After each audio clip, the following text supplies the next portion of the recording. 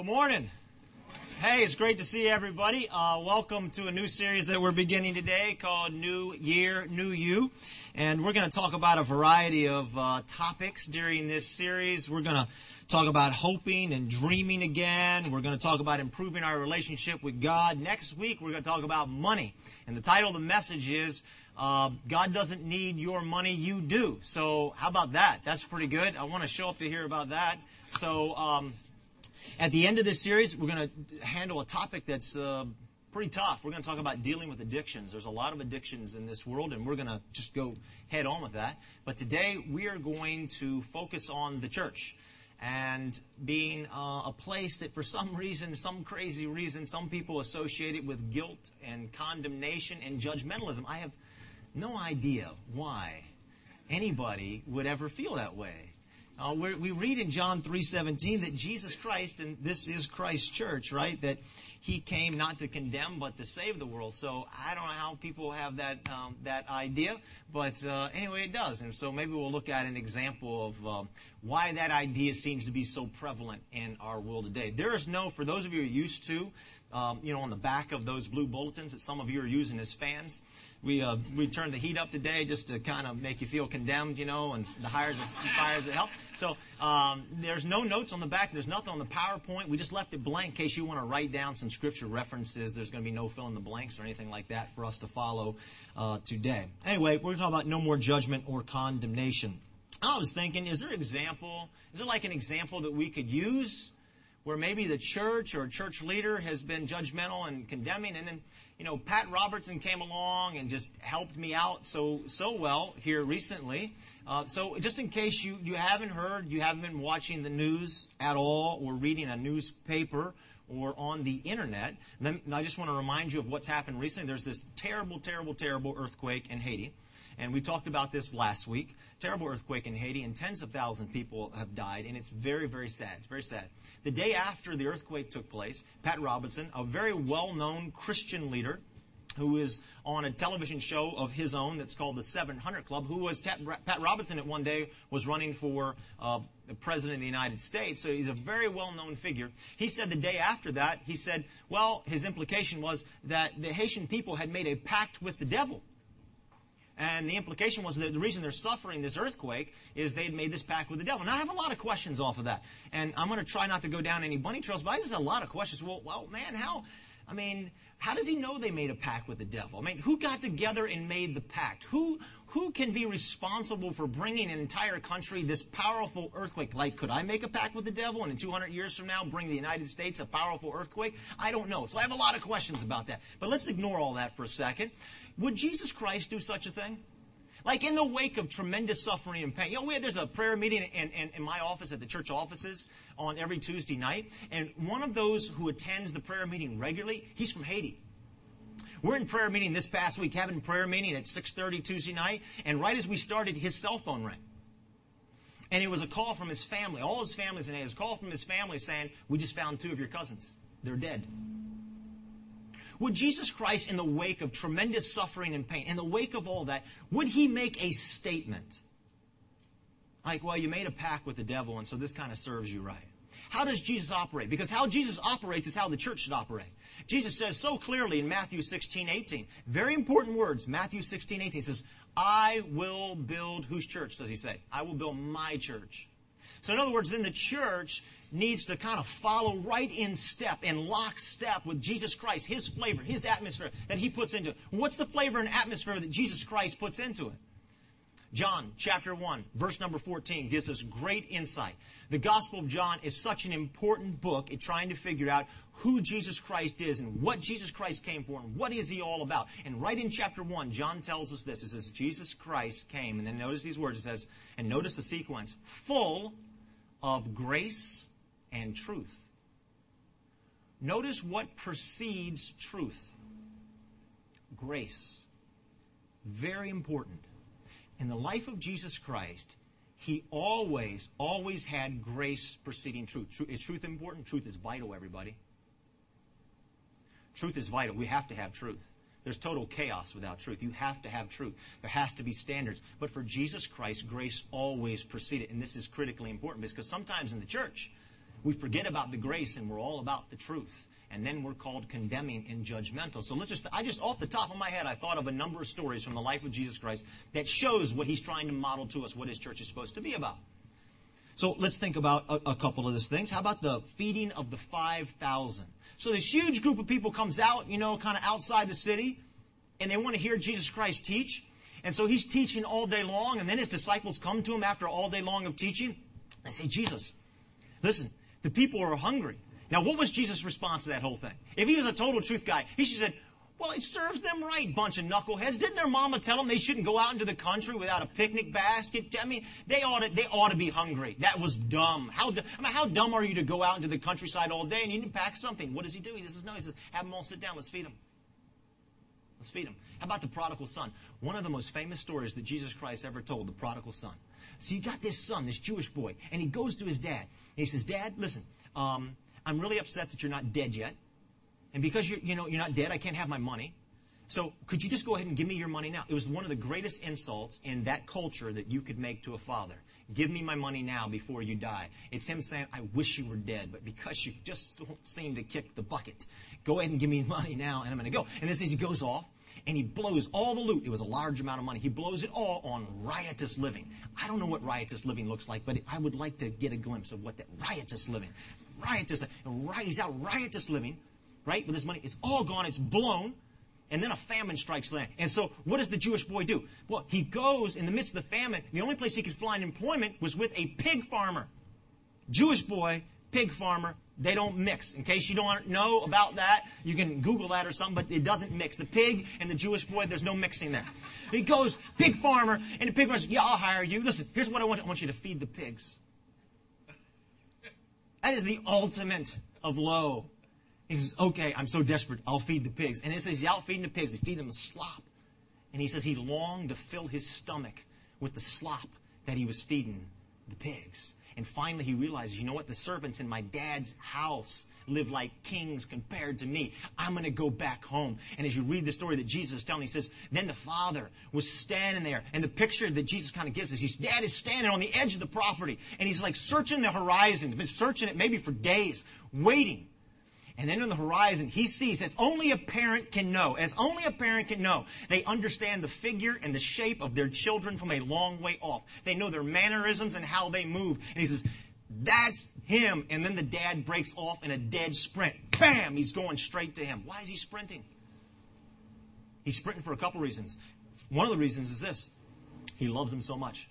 Do you know, in that culture, for a Jewish gentleman to run was humiliating? You'd never run in public.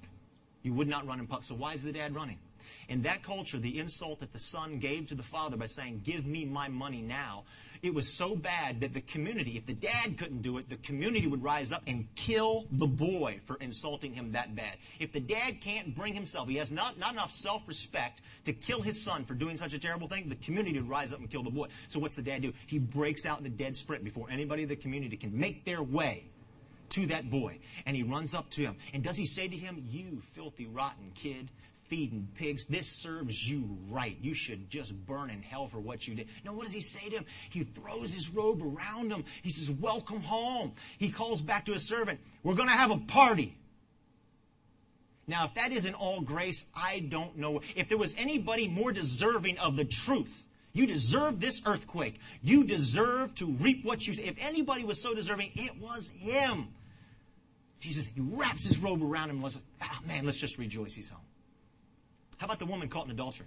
This woman, she's caught in adultery, right? And these guys, the leaders of the law, they bring her, throw her at the feet of Jesus. There's a huge crowd around. They say, okay, the law says stone her. Now what? Well, truth says that Jesus should have said, all right, boys, let's grab some stones. Right? That's what truth says. And what does Jesus do? He stoops down on the ground and he starts writing something. I don't know what he wrote, but man, it was pretty good. Because it says from the oldest to the youngest, people just started leaving. They just started walking away. What was he writing? I don't know. But he showed his grace to her. He protected her when she was surrounded by a vicious mob who wanted to kill her. He protected her and they all ran off. His final words to her was, nobody condemns you? She said, no. And he says, neither do I. But now go and sin no more. Final story. How about Zacchaeus? And there's a million of these stories. Just read through the Gospels. You're all over the place. Zacchaeus, little tax collector, little tiny guy, tax collector, right? But he's a thief. He's like extorting people, taking more money from them than, I know we're coming up on tax season, so this might resonate, but he's taking more money than he's supposed to take, and he's a thief. And so when Jesus comes to town, Zacchaeus, he climbs up in this tree. Now, why is he up in the tree? Well, he's up in the tree because, he's short. Now, who gets up in a tree? I mean, does he look stupid or what? You got a grown man up in a tree, right? And so Jesus comes along and says, hey, Zacchaeus, why don't you come on down? I want to go to your house. He doesn't say to Zacchaeus, Zacchaeus, you thief. Serves you right. You look ridiculous up in the tree. Grown man, you up in the tree. You look stupid. What are you doing? You have reaped what you have sowed. That's the truth. No, he says, I want to go to your house. There's a million of these stories, everybody.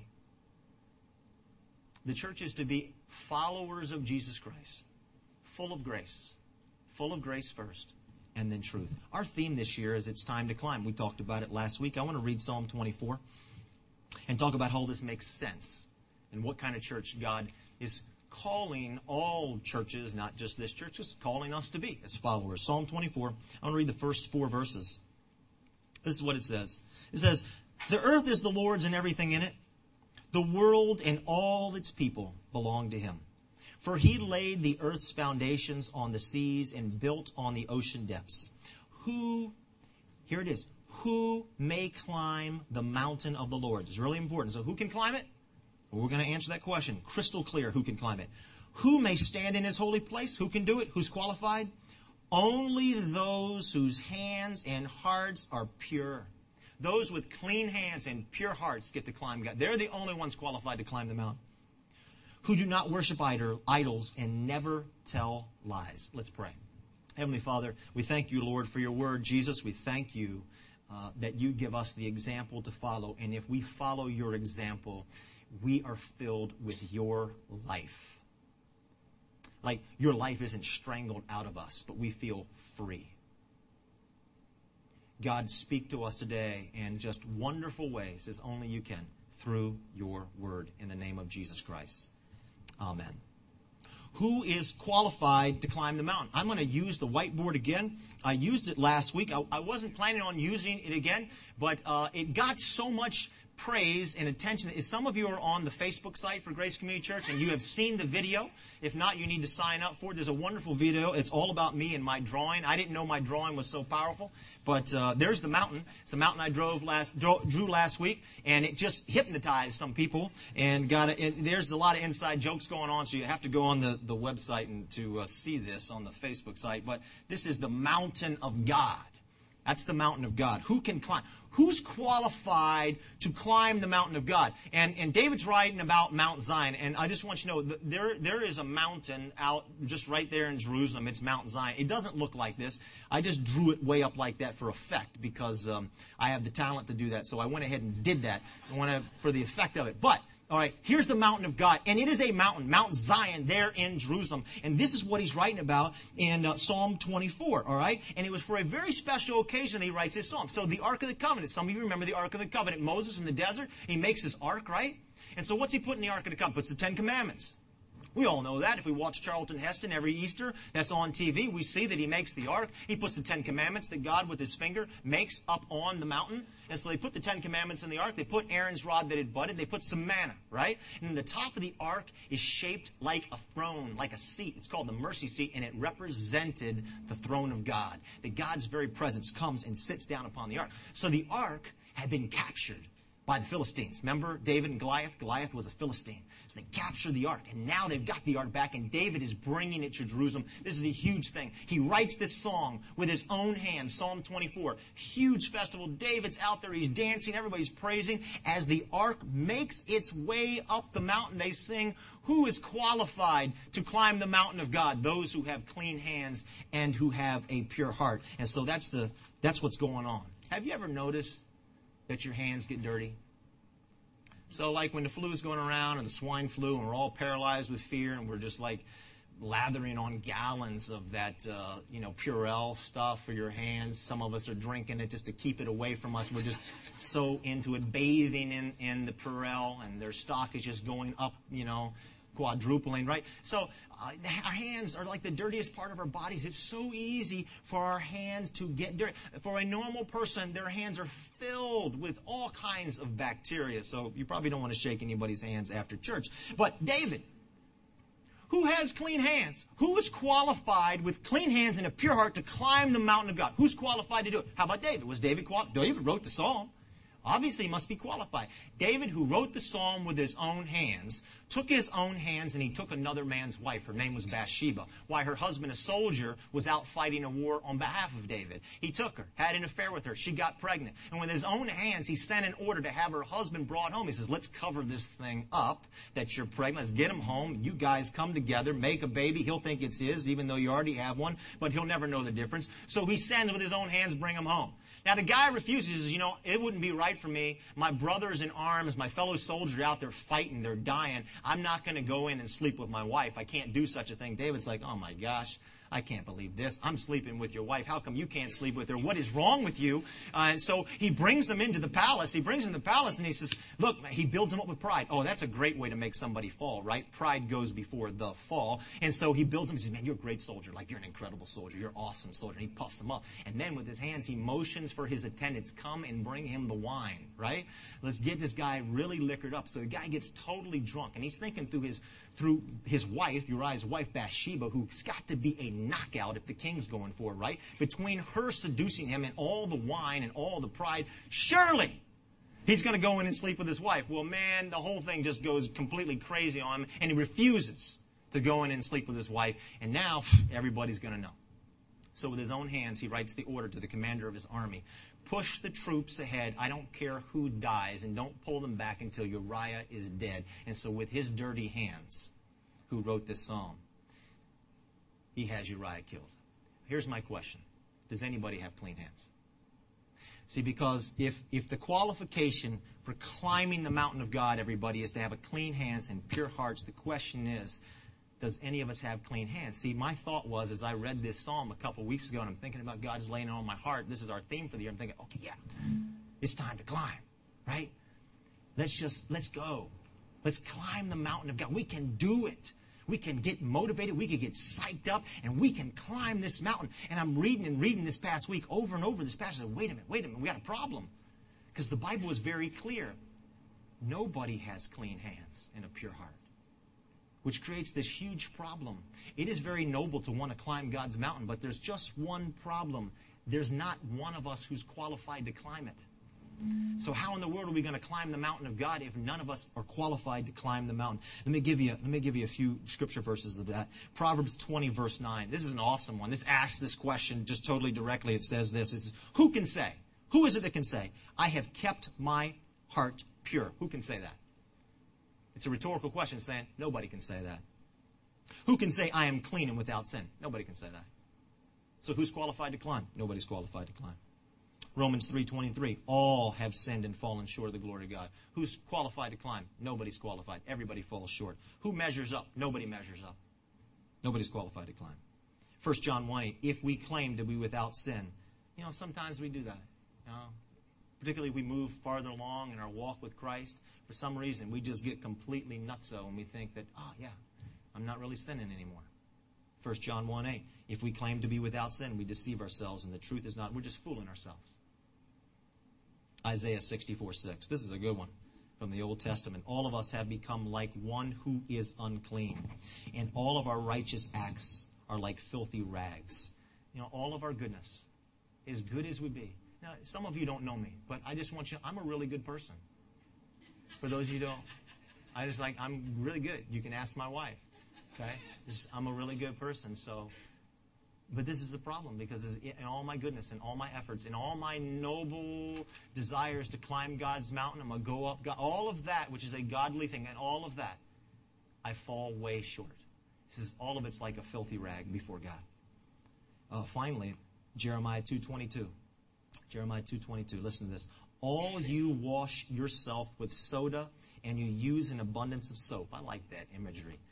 you wash yourself with soda and soap, the stain of your guilt is still before me, declares the sovereign Lord. No matter how much I scrub myself, no matter how hard I try to climb this mountain, which is very noble, no matter how hard I try, I'm going to go up that mountain.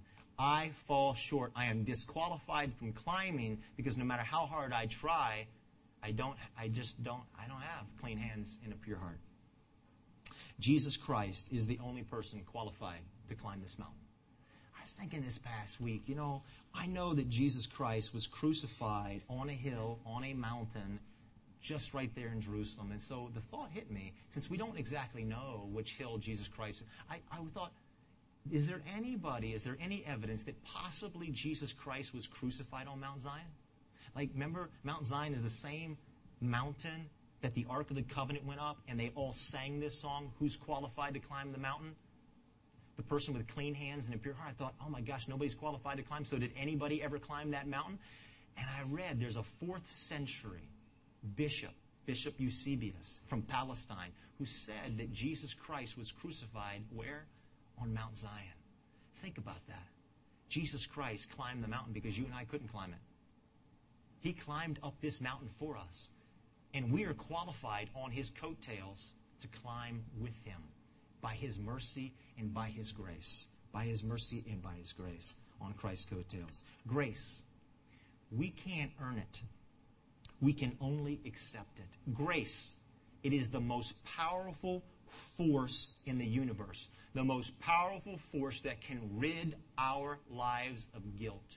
If you're here today and you ever feel guilty, if you ever struggle with guilt, strong feelings of guilt, if you ever struggle with feelings of inadequacy, that you just don't measure up, no matter how hard you try, there's always somebody else who does better than you, that's better looking, that has more money, that has more accomplishments, that you always fall short. If you feel that, those guilty feelings, those feelings of inadequacy, let me tell you the only thing that I've ever read about in the universe that will counteract guilt and inadequacy is the grace of Almighty God. Because when the grace of God, when you understand it and you receive it and you embrace it and it gets inside of you, it counteracts. It is the perfect antidote to feelings of guiltiness. It destroys it in our life. The grace of God. Here's some verses about the grace of God and how powerful it is. Romans 9:16. It does not therefore depend on man's desire or efforts, talking about climbing the mountain, but on the grace and on the mercy of God. It doesn't depend on our efforts. Hey, I'm going to get up that mountain. That's a righteous thing. I want to get up that mountain. It's not our efforts. It is on the efforts of God. Titus 3:5 says this. He saved us. Listen to this. He saved us not because of righteous things that we have done. You can't say, hey, God, I must have some kind of good status with you in your kingdom because look at all that I'm doing. We can't get to heaven one day and say, God, did you see everything that I did? He saved us not because of righteous things we've done, but because of His mercy. Not because of what we did. Galatians 2:21. If righteousness could be gained through the law, then Christ died for nothing. Think about that. If I kept every single commandment that is in this book, I would still be guilty and inadequate before the eyes of God and before the eyes of other people. I can never measure up in the eyes of God or the eyes of all kinds of other people in the world. You know what? If I don't measure up in the eyes of God, when somebody else comes along, like my boss or my spouse or a neighbor or whoever else, and they're making me feel inadequate, and there are people in this world who like to make others feel inadequate. I think you know what I'm talking about. There's a lot of people like that. There's a lot of us like that want to make other people feel inadequate because we want to motivate them in some way. But until we get a hold of the grace of God, when people come along and they load us up with that stuff, we buy into it and we spiral downwards. Because we can never live up to everything that is here. Let me give you one last verse. Daniel 9:18. Now listen, Daniel. This is towards the end of the book of Daniel, Daniel 9. Daniel was a guy who was completely sold out for God. In the face of death on numerous occasions. One time they threw him down in a pit with a bunch of lions. They said, either you renounce God or you're going to die in that pit with these lions. And in the face of it, he always stood up and stood for God. He said, I'm not turning my back on God. I'm going to do the right thing. He did it over and over and over. If there was any guy who could say, hey, God, just because of all I've done for you, could you answer a prayer request that I have of you? It's because he's making a prayer request in Daniel 9:18. But he doesn't do that. Look what he does. Daniel 9:18, he says, I'm not making this request of you because we are righteous or because I am righteous, but because of your great mercy. Not because of all that I've done, but because of the mercy of God. That's pretty cool. Now, here's the thing I want us to think about in a nutshell this morning. How do I get myself up this mountain? Like, what's it going to propel me up this mountain? And how am I going to motivate other people to go up that mountain? How's that going to happen? What's going to motivate us to climb? You know what I see? That we're either driven up that mountain or we're drawn up that mountain. And in most part, it seems to me that we seem to drive ourselves or we seem to try to drive others up that mountain rather than being drawn. We drive them up by saying, you got to do more. You got to sacrifice more. You got to give more. We try to propel. We say, you're going to burn in hell unless you get up that mountain. You know, all the impure people are in the valley. Right? There's fire in the valley. Get up the mountain. You got to give more. You got to sacrifice more. Bam, we drive people up the mountain. Sometimes we do that to ourselves. I just got to try harder. I got to try harder to go up that mountain. Does that work? When you're going up the mountain because you feel guilty or you feel like you're driven or whatever it might be, is that climbing experience a good one? What's that climbing experience like, if that's the case? About 3 or 4 years ago, my family, we took a vacation and went to this place that the water was really clear, so we did the snorkeling. Anybody ever been snorkeling? It was snorkeling, the water was clear, and we saw all the fish, and it was great. And right off the coast, right there on the beach, was this platform. And it was about in 10 feet of water. And so we're snorkeling around it and everything. And we thought, hey, let's climb up on the platform. And let's, hold hands like a family. Let's jump off. And woo, we're going to have a good time. And so that was great. It's a great idea. So I got my daughter. She's right there at the ladder, and she's getting ready to go up it. She's about 6 or 7 years old. And then my son's right behind, and he's, 10, 11, 12. And then my wife, and then I. And so just before my daughter Gracie gets to the ladder, I'm looking down with the mast there, and about 10 feet of water I see below us is a shark. It's about a 5-foot shark. Pretty good-sized shark. And so I said to my wife, listen, don't panic. I think I see a shark. What happened next? Her hand went on little Gracie's butt and whoosh, like a rocket, right up to the top of the mountain on the platform, right?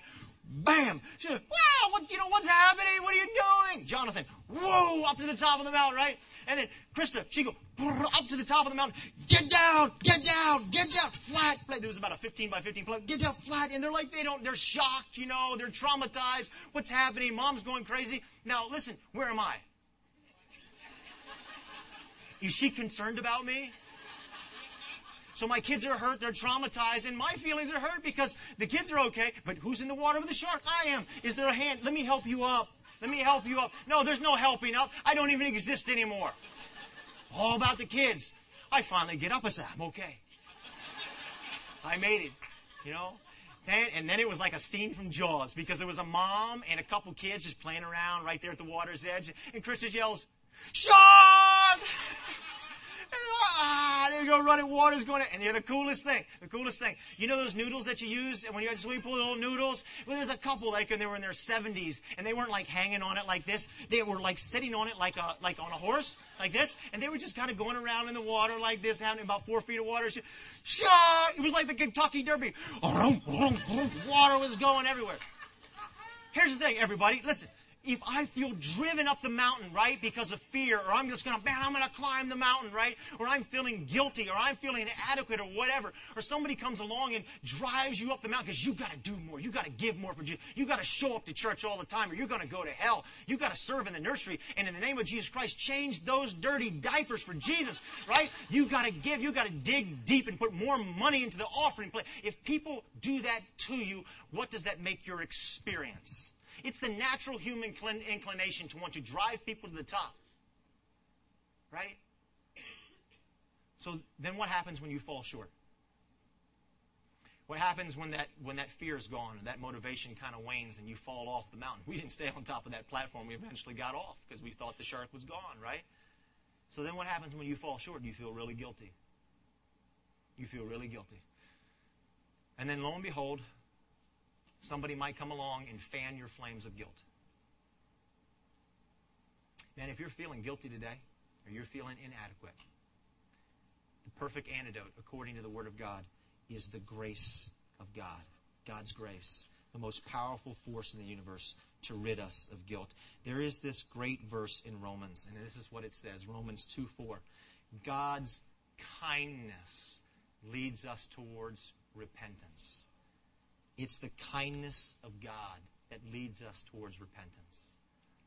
For some reason we think that, you know what, we're just hellfire and brimstone people, or we'll make them feel guilty. We'll drive them to the top. We'll drive myself to the top. That's how I'm going to climb this mountain. And God says, no, actually it's the exact opposite. What leads me towards God? Kindness. It's grace. It's God. It's me understanding that God says to me, you know what? You may be forever inadequate in your own eyes. But God says to me, in His eyes, in God's eyes, I will always be more than enough. No matter what I do, God's love for me will never change. That's grace. That's grace. And until we can rest and understand the grace of Almighty God, we will never rid ourselves of feelings of guilt or inadequacy. It is the most powerful force in the universe that we have today. And what I want to say in conclusion here of this first message in this series is this. If you are feeling guilty today and you're tired of it, if you feel like you don't measure up and you're completely tired of it, I want to encourage you to open your heart and to ask God to give you tremendous understanding of what His grace is really all about. And that, as He does, that you would embrace it and that you would receive it and you would rest in that grace. Now, grace is something that is so deep and so powerful and so important that I think we need divine help on that. So after I'm done praying here in just a moment, I've asked the prayer team just to come up front. And anybody who wants prayer to help understand the grace of God more, they just want to pray with you. Derek's going to have a group sign up going on in the back. Ryan's just going to play some music across the sound system. We will never overcome feelings of inadequacy, and it'll dominate our lives. We'll never get over guilt, and it'll dominate our lives until we embrace the grace of Almighty God. It's the most powerful thing in our universe. Let's pray. Heavenly Father, I want to thank You for everybody in this room. I want to thank You, God, for the grace that You extend to all of us. I thank You, Father, that no matter what we do, that You love us. Lord, I pray right now in the silence of this moment for every single one of us here, that You would grant us a deeper understanding of Your grace, that You would help us to embrace it, that You would rid the guilt and the inadequacy from our lives, and that we would be different people, transformed by Your power, filled with Your life. In Jesus' name.